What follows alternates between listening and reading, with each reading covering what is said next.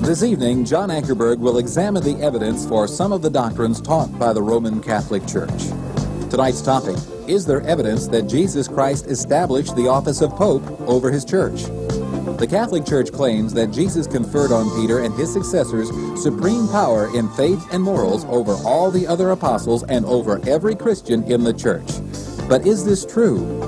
This doctrine is supposedly based on Matthew 16, where it states, "Thou art Peter, and upon this rock I will build my church, and the gates of hell shall not prevail against it. And I will give to thee the keys of the kingdom of heaven. And whatsoever thou shalt bind upon earth, it shall be bound also in heaven. And whatsoever thou shalt loose on earth, it shall be loosed also in heaven." But many Christians reject Roman Catholic interpretation. They point out that in the very passage appealed to, before Jesus spoke to Peter, he had asked his disciples who men were saying that he was. Peter replied, "Thou art the Christ, the Son of the living God." Jesus agreed with Peter's statement and used it to teach that he himself will be the rock, the foundation upon which the church will be built. For Jesus says, "Thou art Peter, Petros, a small stone, and upon this Petra, great massive rock," referring to Peter's truthful declaration of Christ's deity, it is upon this truth that Jesus says he will build his church. Which of these interpretations best fits the scriptural record? What did Peter mean when he stated in his own epistle that Jesus was the chief cornerstone and all other Christians are living stones? Other questions surrounding the doctrine of the Pope are, why are there no scripture verses that teach how the office of Pope is to be transmitted by Peter to his successors? Why is it that the Apostle Paul never mentions the office of Pope in any of his epistles when he teaches about the offices in the church? When Jesus gave Peter the keys to the kingdom, doesn't Scripture show that Jesus gave the same keys to the other apostles? Does Scripture teach that the keys are a declaratory authority to announce the terms on which God will grant salvation, or, as Roman Catholics teach, an absolute power to admit or exclude someone from heaven? Both sides admit that in the first chapters of Acts, Peter exercises the keys to the kingdom by declaring the gospel to both Jews and Gentiles, as Jesus said he would. But then the other apostles declare the gospel, and Peter drops from sight in the scriptural account. When Peter does reappear at the Council of Jerusalem, why is it that the apostle James leads the church and not Peter? Tonight you will hear both sides of this question. John's guests are Father Mitch Pacwa, an ordained Roman Catholic priest. He has an earned Doctor of Philosophy degree and is currently professor of Old Testament at Loyola University in Chicago. John's second guest is Dr. Walter Martin, director and founder of the Christian Research Institute in California. Please join us for this discussion.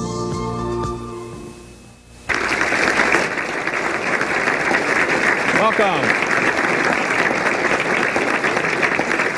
Good evening. Tonight we're examining the claims and the authority of the specific doctrines of the Roman Catholic Church. What is the evidence for their claims and their teachings? My first guest is an ordained Roman Catholic priest, Father Mitch Pacwa, who is a member of the Society of Jesus, a Jesuit. He's earned a Doctor of Philosophy degree and is currently a professor of Old Testament at Loyola University in Chicago. My second guest is Dr. Walter Martin, and Dr. Martin is director and founder of the Christian Research Institute in California. And Walter is the author of many books, especially the classic book known by both Protestants and Catholics, The Kingdom of the Cults. Gentlemen, we're glad that you're here tonight. I'm reading from the New York Catechism, and I'd like to talk about the authority that the Roman Catholic Church says that they have and has taught in many of their documents. I'm reading from the New York Catechism, which says, "The Pope takes the place of Jesus Christ on earth. By divine right, the Pope has supreme and full power in faith and morals over each and every pastor and his flock. He is the true vicar of Christ, the head of the entire church, the father and teacher of all Christians. He is the infallible ruler, the founder of dogmas, the author of and the judge of councils, the universal ruler of truth, the arbiter of the world, the supreme judge of heaven and earth, the judge of all, being judged by no one, God himself on earth." And this seems to rest on the basis that was stated by Cardinal Gibbons in his book, Faith of Our Fathers, the short one here. The Catholic Church teaches that our Lord conferred on St. Peter the first place of honor and jurisdiction in the government of his whole church, and that the same spiritual supremacy has always resided in the popes, or bishops of Rome, as being the successors of St. Peter. Consequently, to be true followers of Christ, all Christians, both among the clergy and laity, must be in communion with the See of Rome, where Peter rules in the person of his successors. The opposite way of saying this would be, if anyone says that the blessed apostle Peter was not constituted by Christ our Lord Prince of all the apostles and visible head of all the church militant, or that he, Peter, directly and immediately received from our Lord Jesus Christ a primacy of favor only, and not one of true and proper jurisdiction, let him be anathema. Now, I know that most of the writings establishing Jesus, establishing Peter, go back to Matthew chapter 16. And I'd like to start with that tonight. Matthew chapter 16, verses 17 through 19, is supposed to prove this doctrine. And I would like for you to tell us why you think that this doctrine is proved from this passage or from other verses. Let's start with that. Okay. The sense that the church developed in its understanding of that text over time was twofold in the early church. On one hand, as almost every Protestant knows, there are two words here, that you are Petros, and on this Petra I will build my church. In the early church, the Greek fathers and Western fathers alike both interpreted it in two ways. One, they said that the rock, Peter, is the person on which Jesus is building the church. And other times, even the same father of the church, like Augustine, for instance, taught that the Petra is his act of faith. Let me read the verse for the people at home so they know what we're talking about. Verse 18, and I'm reading from the Catholic Bible, and I say to thee that thou art Peter, and upon this rock I will build my church, and the gates of hell shall not prevail against it. Well, let's see. Yeah, that text there is one about Peter being called rock. On one hand, even in the early church, when they use that distinction between Petra and Petros, it's explained in different ways. That Petra, the noun, is feminine, and it was just masculinized when translating Peter's name into Greek. Okay, in Aramaic there would be no difference. It'd be ante kafeh ve'al kafeh dana b'nei kahalati. Okay, just plain Aramaic, huh? And there'd be no distinction in terminology. As a matter of fact, the place, I don't know if you've been to Israel, but the place where this takes place, Caesarea Philippi, is a perfect setting for this statement. Because behind the city is this solid rock cliff that goes on for approximately a mile in either direction. It's just enormous. And so there's also a visual image here. And so we see that we believe that this person and his act of faith, or both, are the basis on which Jesus builds his church. And is a principle that we see throughout the Gospels, that what Jesus is, he makes his apostles especially, and the rest of us too. So that Jesus is the rock of our salvation, to be sure. But he makes Peter rock. Jesus calls himself the Good Shepherd in John chapter 10. But in another commission to Peter, which scripture scholars of all different brands and colors consider to be the Johannine version of the same setting apart of Peter, where he is called shepherd. So Jesus the shepherd makes Peter the shepherd, more because he loves, wants to know anyway, whether Peter loves Jesus more than all the rest. Okay, let me stop you there, and Dr. Martin, why don't you get into this? Well, what we're really talking about are differences that persist since Vatican II between classic Roman Catholic theology and Protestant theology, Reformation theology. And what he's saying I'm well acquainted with, as any scholar in the area would be. The problem that we have is that the statements you read before from Cardinal Gibbons and other statements which have been made indicate that it goes far beyond the concept of Peter's faith. It goes to the actual individual. And I think that you'd be the first to admit that. For instance, in Boniface VIII's Unum Sanctum, which Cardinal Manning says, and I quote, is beyond all doubt an act ex cathedra, close quote. That's Manning, who's an authority, allegedly, on papal decrees. And he says, quoting Unum Sanctum, quote, "We declare, affirm, define, and pronounce it to be necessary to salvation for every human creature to be subject to the Roman pontiff." Again, Pius IX, "I alone, despite my unworthiness, am the successor of the apostles," following Gibbons, "the vicar of Jesus Christ," following the Catechism. "I alone have the mission to guide and direct the bark of Peter," successor of the apostles. "I am the way, the truth, and the life. They who are with me are with the church. They who are not with me are out of the church." Close quote. Now, what disturbs the Protestant at this particular juncture is that we are no longer talking about the faith of Peter. Peter is a little stone built up into the tabernacle. He says so himself.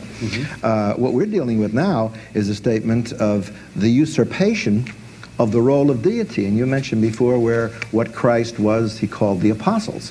Well, Christ was God. The apostles were never called God. Right. And yet here in this particular statement that we read before, John read from Gibbon, you have the Pope being called a God on earth. No, he's not a God on earth. He's a man. And he's a sinner in need of a Savior just like all of us. And so the principal idea of carrying on the idea of the faith of Peter in the church is one thing. But to argue for the supremacy of the man when the man's predecessor, Peter, if there's one person that should know what Jesus meant in Matthew 16, it's got to be Peter. And if you go to 1 Peter, Peter chapter 2, specifically says, "You are built, say, on the chief cornerstone, Jesus Christ." He said, we're all little stones built up into a spiritual tabernacle, Jesus Christ, the chief cornerstone, the church universal, the church invisible, but we're all part of the building. And we're built upon the foundation of the apostles and the prophets.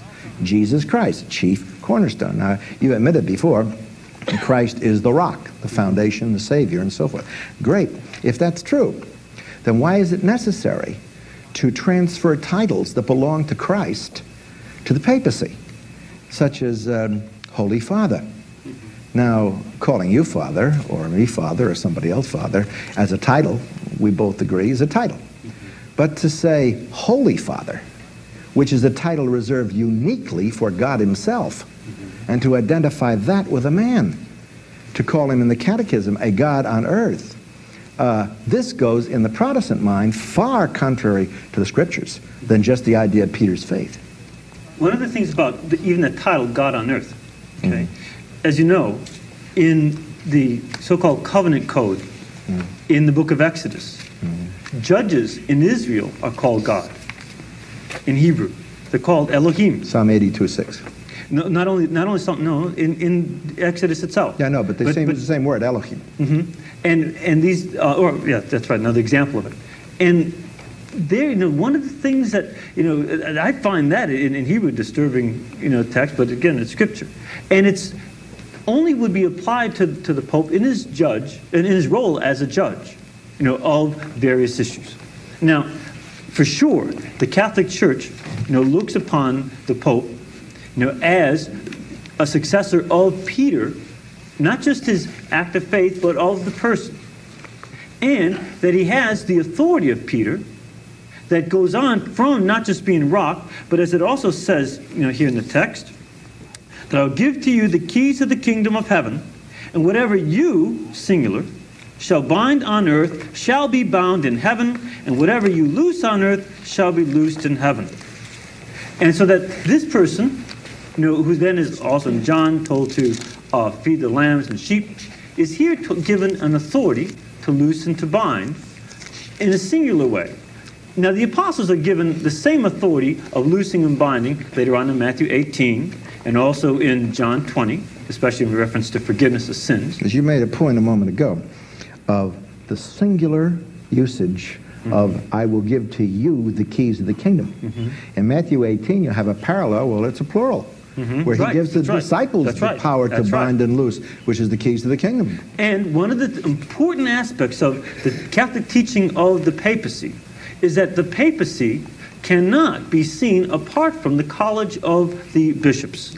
That the Pope, even for instance, there are two statements by popes that claim for sure, claimed by them, not by Cardinal Manning, but claimed by the popes, to be infallible.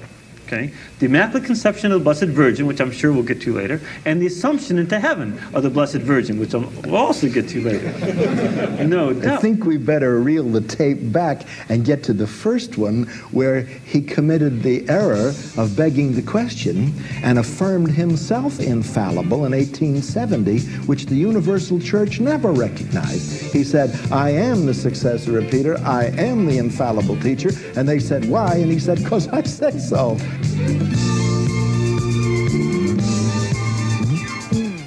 No doubt. I think we better reel the tape back and get to the first one, where he committed the error of begging the question and affirmed himself infallible in 1870, which the Universal Church never recognized. He said, I am the successor of Peter, I am the infallible teacher, and they said, why? And he said, because I say so.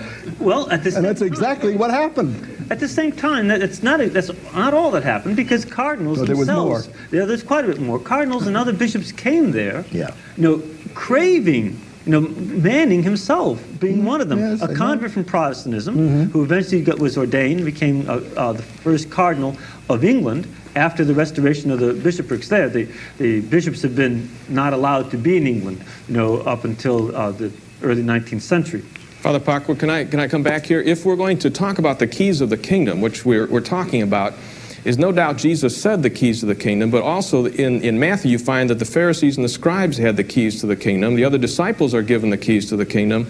I think what the Protestant side of the church is saying is that the definition of the keys of the kingdom has been overblown. And where do you get these fantastic claims of authority? Number one, to Peter, because then you'd have to justify it biblically as well as historically. And Protestants reading their Bible, a lot of people, including Catholics that I've got quotes here, read their Bible, they don't find Peter being supreme in the scripture text, the one we're reading, or the one in John. Why did Jesus 3 times say to Peter, do you love me? Because it goes back to the fact he denied him 3 times when he was supposed to stand for him. Now, all the scriptures from the time that Jesus said, you are the rock, okay? From that point on, right immediately, Peter turned around and said something wrong, and Jesus accused him of being one that was used by Satan. Sure. Okay? You go on, and Peter affirms later on in Matthew that he's going to stand for Jesus. He will be there. All the rest will flee. And Jesus says, no, I'll tell you what, you're going to deny me 3 times. And he opposes Jesus and says, no. And then he goes ahead and he does it anyway. So instead of people seeing Peter as being supreme and the head of the church, Peter blows it. One of the things that I'm glad you brought that up, because as I was starting to say before, again, that supremacy of Peter among the bishops is only possible in the context of all the bishops, okay? But we don't see it in the context of the New Testament, of the apostles. Well, that's one of the things that we Catholics disagree on in terms of understanding the New Testament. First of all, I can't think of any text where the Pharisees are said to have the keys of the kingdom. Well, let me give one to you then. Matthew chapter 23 and verse 13. You'll find that the scribes and Pharisees exercised the same kind of power. But we've only got about a minute left here, and what we need to do in this week's program is, when I talk about the fact of Peter being supreme among the apostles, I find that Paul opposed him to his face. Right, absolutely. Okay? Was he supreme there? Was he the head there? At the same time, sure he was. He was wrong. And that's one of the things about the papacy. I think that Protestants misunderstand in terms of infallibility. Not everything the Pope says is infallible by any means. Okay. By any means. We've got just a few seconds. But in matters of faith and morals, he is. And he was immoral in his dealing with the Gentiles, and Paul rebuked him on a matter of faith and morals. There's 3 conditions for the Pope's infallibility in issues of faith and morals. And we'll have to talk about those 3 conditions when we come back. Okay, I appreciate that. We're going to look into this. Was Peter given the supremacy among the other apostles? We're going to look at the history as well as the scripture concerning the early church next week, and so I hope that you'll join us.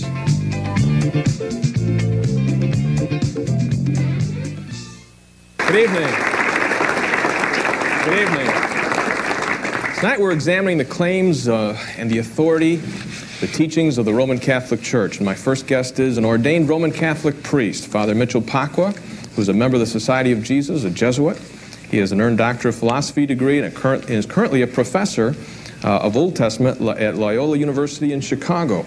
My second guest is Dr. Walter Martin, who's the director and founder of the Christian Research Institute in California. And Walter is the author of many books, especially the classic book known by both Protestants and Catholics, called The Kingdom of the Cults. And gentlemen, we're glad that you're here tonight. I want to move on in our talking about the claims of the Roman Catholic Church concerning this week the infallibility of the Pope. And let's actually take a look at this. And reading from Vatican Council, which met in Rome in 1870, they said, "We teach and define that it is a dogma divinely revealed that the Roman Pontiff, when he speaks ex cathedra, that is, when in discharge of the office of pastor and doctor of all Christians, by virtue of his supreme apostolic authority, he defines a doctrine regarding faith and morals to be held by the universal church, by the divine assistance promised him in Blessed Peter, is possessed of that infallibility with which the divine Redeemer willed that his church should be endowed, for defining doctrines regarding faith and morals, and that therefore such definitions of the Roman Pontiff of themselves and not by virtue of the consent of the church are irreformable." Now, we need to keep coming back for evidence. Many in the Roman Catholic Church take it for granted that that's true, but there are others that do not. And Father Pacwa, I'd like you to comment about the fact of if Jesus gave the supremacy to Peter, how do you deal with Paul? Because let me give you a few facts about Paul in relationship to Peter. I'd like you to comment, if you would, please. Peter has no say in Paul's appointment. There are 13 epistles that Paul wrote, 2,023 verses. Peter only wrote 2 epistles and 166 verses. Paul mentioned Peter more than once, but he never mentioned him with any special title of honor, such as the vicar or pope, or above any of the other apostles. Paul did not mention the papacy when he referred to the offices of the church in 1 Corinthians 12 and Ephesians 4. Paul as an apostle claimed authority over the Roman church itself in Romans chapter 1, 5 through 6 and 16, 17. Paul claimed for himself that he was behind the very chiefest apostles in nothing, 2 Corinthians 12. And that then specifically you have Paul rebuking Peter without any mention of Peter's supremacy in Galatians 2. Now, if Peter was the chief, it would seem that Paul would have acknowledged that in his epistles and would have acknowledged it in the respect he gave when there was a matter of doctrine on the table.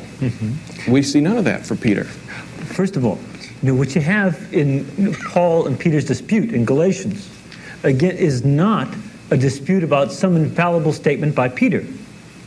Okay, so it's about his own practice. Okay. On something that already had been decided by the church. Now, Catholics do not say that we can't tell the Pope to live up to certain things in his own life. As a matter of fact, Dante, when in his Inferno, mentions that a number of popes are in hell for various reasons. And remember, you said that. I didn't. That's right. That's right. Well, why not say it? I don't know that they're in hell. Dante knew. So he says. And the thing that the Pope's infallibility does not mean is that the Pope is right all the time. In no way does the Catholic Church even teach that. He's infallible only when he speaks ex cathedra. In order to clearly speak infallibly, he has to say that explicitly, that he's speaking infallibly. Secondly, it has to be to the whole church, not to one part or one individual of the church, but to everybody in the church. And thirdly, it has to be on the issue of faith and morals. He cannot infallibly say that the stock market will rise. You continue to tell me about the fact of what he speaks. When I'm saying the word supreme seems to also mean more than just what he speaks. There ought to be the respect, there ought to be the dignity, the honor, the mention of the fact of his office by all the other apostles. And we see none of that. It's silent, dead silence in the New Testament. Go ahead. Go ahead. Well, I don't think that it is not dead silent. Okay, again, even would you Paul, show me where it is? Paul does not call him Simon Bar-Jonah, does he? What does he call him? Peter. Cephas. Peter. Peter. Cephas or Peter. And is that... Which is a title given him, which is rock, not his given name. And he doesn't refer to him as Simon ever, but always calls him by Cephas. And even in Corinthians, what he's dealing with is a specific problem of people having been divisive on account of Peter.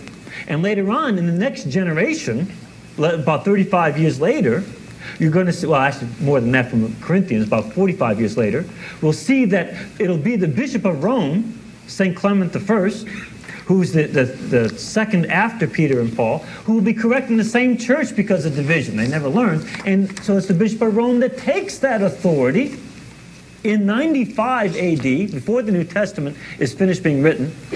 And he's the one that tells them, he sends legates over there to Corinth and says, you Corinthians, get united with your priests again. And he orders his legates not to come back home until they're united. So he takes that authority in the very next generation as the role of Peter to bring unity to the church. I want to quote Vatican II, John. Okay, come back to that. Vatican I, I mean. Come back to that in a flash, but I'd like for you to put the other side of the fence. I said that there was a hypothesis that Father Pacwa is using, namely that in referring to Peter, which we all agree is small rock, and that there's a differentiation between the other rock, there is something different. It's not referring to Peter because of the way it's written. All right, what would be another option that would seem to fit this evidence better from your point of view? Would you please explain that so we get it on the table anyway? I would take Augustine's position, all right, a very great theologian, that Peter's confession of faith, thou art the Christ, the Son of the living God, is the foundation. And that it's not Peter. Cross-referencing it to 1 Peter chapter 2, Peter didn't understand it to refer to him. He put himself in with all the rest of the little stones built up into the spiritual house, Jesus Christ being the chief cornerstone. Ephesians 2:20 says, we're built upon the foundation of the apostles and the prophets. Jesus Christ, the chief cornerstone. Quote scripture, behold, I lay in Zion a cornerstone, a rock of offense. Whoever believes on him, not Peter, Christ will not be ashamed. That Peter was a moving force, a chief apostle in the church. There's no doubt whatsoever that his writings were authoritative and they were accepted as such. That he recommended Paul's writings as scripture, even calling it scripture, equating it with the Old Testament, is indicative of the fact that they agreed in their basic theology. Well, since they agreed in their basic theology, the facts fit the hypotheses that the whole structure of the New Testament and the first 5 centuries following that, historically, did not give any supreme role to the Bishop of Rome. Okay, now I want you to go on and let's get into a definition of the keys. Okay, Father Pacwa has defined how the Roman Catholic Church sees the keys, and would you give another hypothesis for that? Yes, the alternative to that is the parallel passage of Matthew 18, with which he is well acquainted also, and mentioned it before, namely that Christ was speaking to the disciples, not to Peter and the apostles in general. And he said, if any two of you shall agree on anything on earth, it will have been done in heaven. Which are bind on earth, bound in heaven. Mm-hmm. Now, the keys of the kingdom were the power to bind and loose. Peter had that power. But it wasn't Peter's power alone. Matthew 18 gives that power to you and to me to pray together that we might bind or loose. Mm-hmm. So I take that to be the alternative proposition. Would you say that the binding and loosing is a declaratory power and not one of supremacy? Yeah, I think it's a right to declare something by faith, and I think Peter had that right. But if he was really the supreme pontiff of the church, this is a very strong point, I think, then the disciples of the apostles, the men who went into the 2nd century, the great theologians of that time, would surely have recognized the primacy of Rome. And they didn't.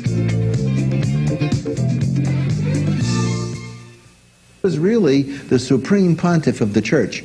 This is a very strong point, I think. Then the disciples of the apostles, the men who went into the 2nd century, the great theologians of that time, would surely have recognized the primacy of Rome. And they didn't. Okay, Father Pacwa, would you respond to that hypothesis? Why do you think that the evidence of the New Testament does not fit that hypothesis? First of all, you know that when Jesus is speaking in Matthew 18, he's not speaking to the crowds, but to the apostles. Right. And so that, you know, it's not just we who have that same authority, except in a derived sense, but the apostles and their successors, the bishops, along with the successor Peter, have that authority to make decisions that we don't. For instance, decisions like what goes into the New Testament. That was not made by the New Testament. It was made by the bishops. They chose which books were to be canonical. The lay people didn't do it, except in that secondary sense. The bishops were the ones who were the traditores, that is, the ones who carried on the tradition as to which books derived from Paul, Peter, James, and the others. And then finally, in councils, and a series of councils, you know, decided which ones we now have the 27. And really, it was not until Pope Damasus I, in giving authority to the councils of Carthage and Hippo, at the end of the 4th century, beginning of the 5th, so that we had the first time 27 books of the New Testament. Before that, we have 22 books, so that the authority of the New Testament derives from these bishops and from the Pope, and an authority which Protestants continue to accept as their own basic authority. Okay, let's get a response. There's a severe fallacy in the reasoning. In order to establish what you just said, you must assume that there is a papacy with the power to do that. Yes. Well, I deny the assumption. Yes. So for me, it's a fallacy only if I accept your assumption. Right. Right. Just as it's a fallacy if I accept yours. That's right. That's right. That's right. So the point. So we're stuck. Yes, we're stuck. we're stuck in one important area that I think we can get out of pretty quickly. Yeah. This is it. At Vatican I, which was the cornerstone of all the power of the contemporary papacy. We know that because it was then at Vatican I, which John just read, that the statement was clearly defined for the first time in history. Sure. That this was the position, okay? Now, when that was done, at Vatican I, on July 13th, 1870, an argument was raised on the floor, voted on by 18 bishops supporting it. And this was what was stated historically, if I may quote it. Well, venerable brethren, history raises its voice to assure us that popes have erred. You may protest against it or deny it as you please. I'll prove it. Pope Victor in 192 first approved of Montanism and then condemned it. Marcellinus was an idolater. He entered the temple of Vesta and offered incense to the goddess. You will say that it was an act of weakness, but I answer a vicar of Jesus Christ dies rather than become an apostate. Liberius consented to the condemnation of Athanasius and made a profession of Arianism that he might be recalled from his exile and reinstated in the Holy See. Honorius adhered to monolithicism. Father Gregory has proved that to demonstration. Gregory I calls anyone Antichrist who takes the name universal bishop, and Boniface III made the patricide emperor Phocas confer the title upon him. Paschal II and Eugenius III authorized dueling. Julius II and Pius IV forbid it. Eugenius IV approved the Council of Basel and the reinstitution of the chalice of the Church of Bohemia. Pius II revoked the concession. Hadrian II declared civil marriages to be valid. Pius VII condemned them. Sixtus V published an edition of the Bible and by a bull recommended it to be read. Pius VII condemned the reading of it. Clement XIV abolished the order of the Jesuits. That's you. He died. Universal Church, bye-bye, okay? You're out. Permitted by Paul III and Pius VII. Put you boys back in business. Right. Pope Vigilius purchased the papacy from Belisarius, lieutenant to the Emperor of Justinian. Eugenius III, number 4 in the original, imitated Vigilius. Bernard, St. Bernard, the bright star of the Reformation, says, quote, "Can you show me in this great city of Rome anyone who would receive you as Pope?" if they had not received gold or silver for it, close quote. Sure. Let me finish this statement. It's important. You know the history of Formosus too well for me to add to it, but you will tell me these are fables, not history. Fables. Go, Monsignori, to the Vatican Library and read Platina, the historian of the Papacy, and the Annals of Baronius. These are facts which, for the honor of the Holy See, we would wish to ignore. Cardinal Baronius, speaking of the papal court, said, "What did the Roman Church appear in those days? How infamous! Only an all-powerful courtesans governing in Rome. It was they who gave, exchanged, and took bishoprics, and horrible to relate, got their lovers, the false popes, put on the thrones of St. Peter." Okay, we got to call an end to it here, Walter. We need a statement for Father Pacwa here. What do you have to say concerning these things? Well, This is by an archbishop, not I me. know, and we don't deny it at all. You know, again, that's the basis on which Dante said some of these folks are going to be in hell. So infallibility does not mean justification. No. What I hear you saying is that all the statements that the popes made that are proven wrong, they're not infallible.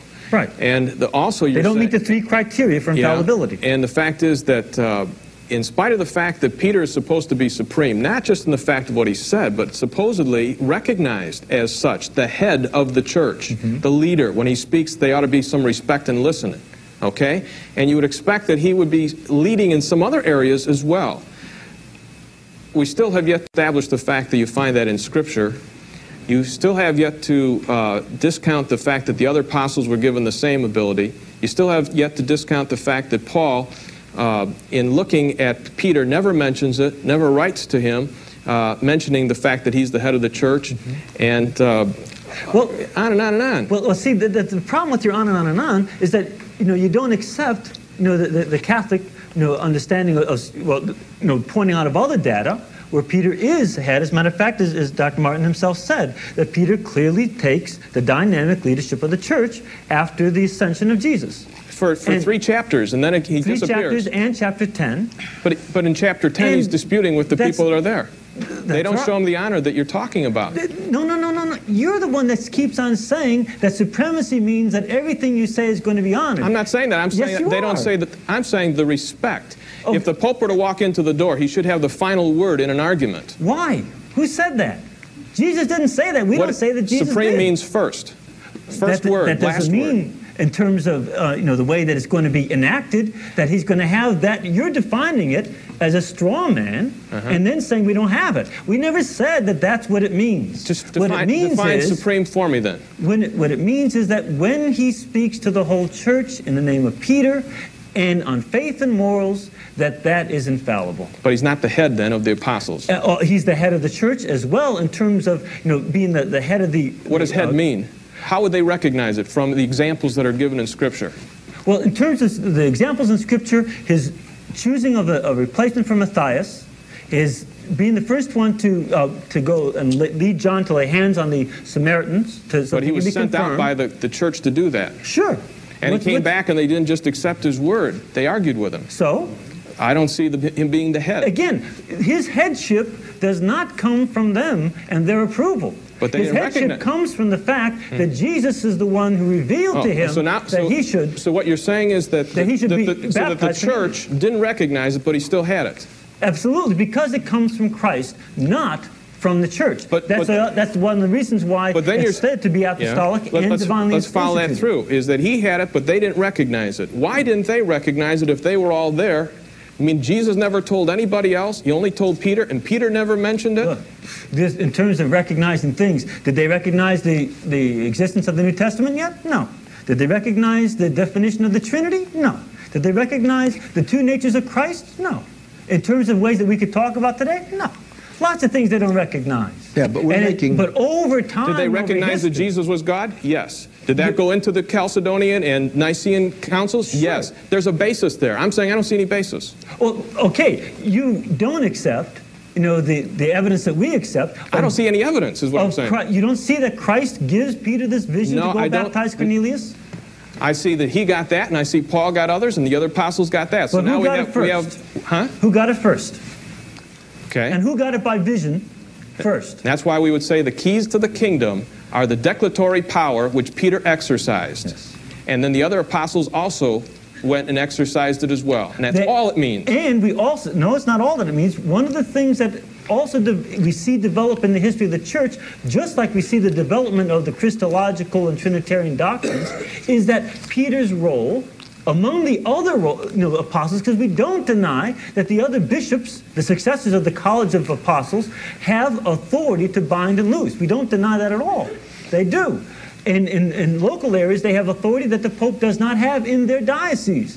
They can make rules in their diocese apart from the Pope, the way states can apart from the federal government. Dr. Martin, we need a final word from you here because we're out of time. Let me summarize what I hear you saying, though. You're saying that the church there did not recognize Peter as head. Peter had that headship from Jesus. Right. Okay? Now, I really, I'm amazed that you would say that. Well, first of all, I didn't say that they didn't recognize the head. There's not that full-blown, kind of description of supremacy and headship that you would like to have us describe, and also that happens later on in history. Mm-hmm. He has an authority that comes from Jesus, in Matthew 16, Luke 22, and Acts 10. It still has to be proved that that's the kind of authority. We agree that it's a declaratory. We see one example of that, and then Peter fades. That's the record. He fades in terms of the history of the Acts of the Apostles, because Luke, for whatever purpose, if he was the head of the church, you would think that he would actually be the head of, he would be focused on all through Acts. We find 3 chapters and it turns to Paul. Why would you expect Because he's the head of the church. This is the key point. He's the chief representative, according to Rome, of Jesus Christ on earth. Right, but why would And he's not going to be mentioned? Why? Why? Because he is the head of the church. If Jesus already said it, why do you have to talk about it all the time? You just do it. Yeah, that's why I keep saying that the appeal of the fathers is not to the tradition of the church and not to the arguments that were aroused and carried on vigorously amongst themselves. All of them, when they appeal, it's scriptura sola. They're appealing to Scripture, Scripture, Scripture. And what John's saying, what I'm saying is this. If you want to believe that the church made the Scripture, you have a problem, because the kerygma, which was the preaching of the gospel, was not inscripturated totally until the close of the first century. That's not a problem. That's a strength of our position. Yeah, well, no, I don't think it is a strength, because the fathers reproduced the entire New Testament virtually themselves in the next 3 centuries. Except for the fathers. Except for 6 verses. With the exception of, pardon? 6 verses. So, well, that's 6 verses. That's the fathers. If you had no church supervising through the magisterium, the teaching ministry, the gathering together, the information, putting it together, you still have the different fathers in different locations, all writing, all reproducing the teachings of the apostles. You put it all together, and they knew that they had, from their own specific references, their own teachers, they knew that they had the Gospels right. They knew they had the book of Acts right. So they subjected everything to the canon of the Gospels and Acts to test the epistles. Now, that's how they arrived at the information. It wasn't somewhere down the line at the year 364.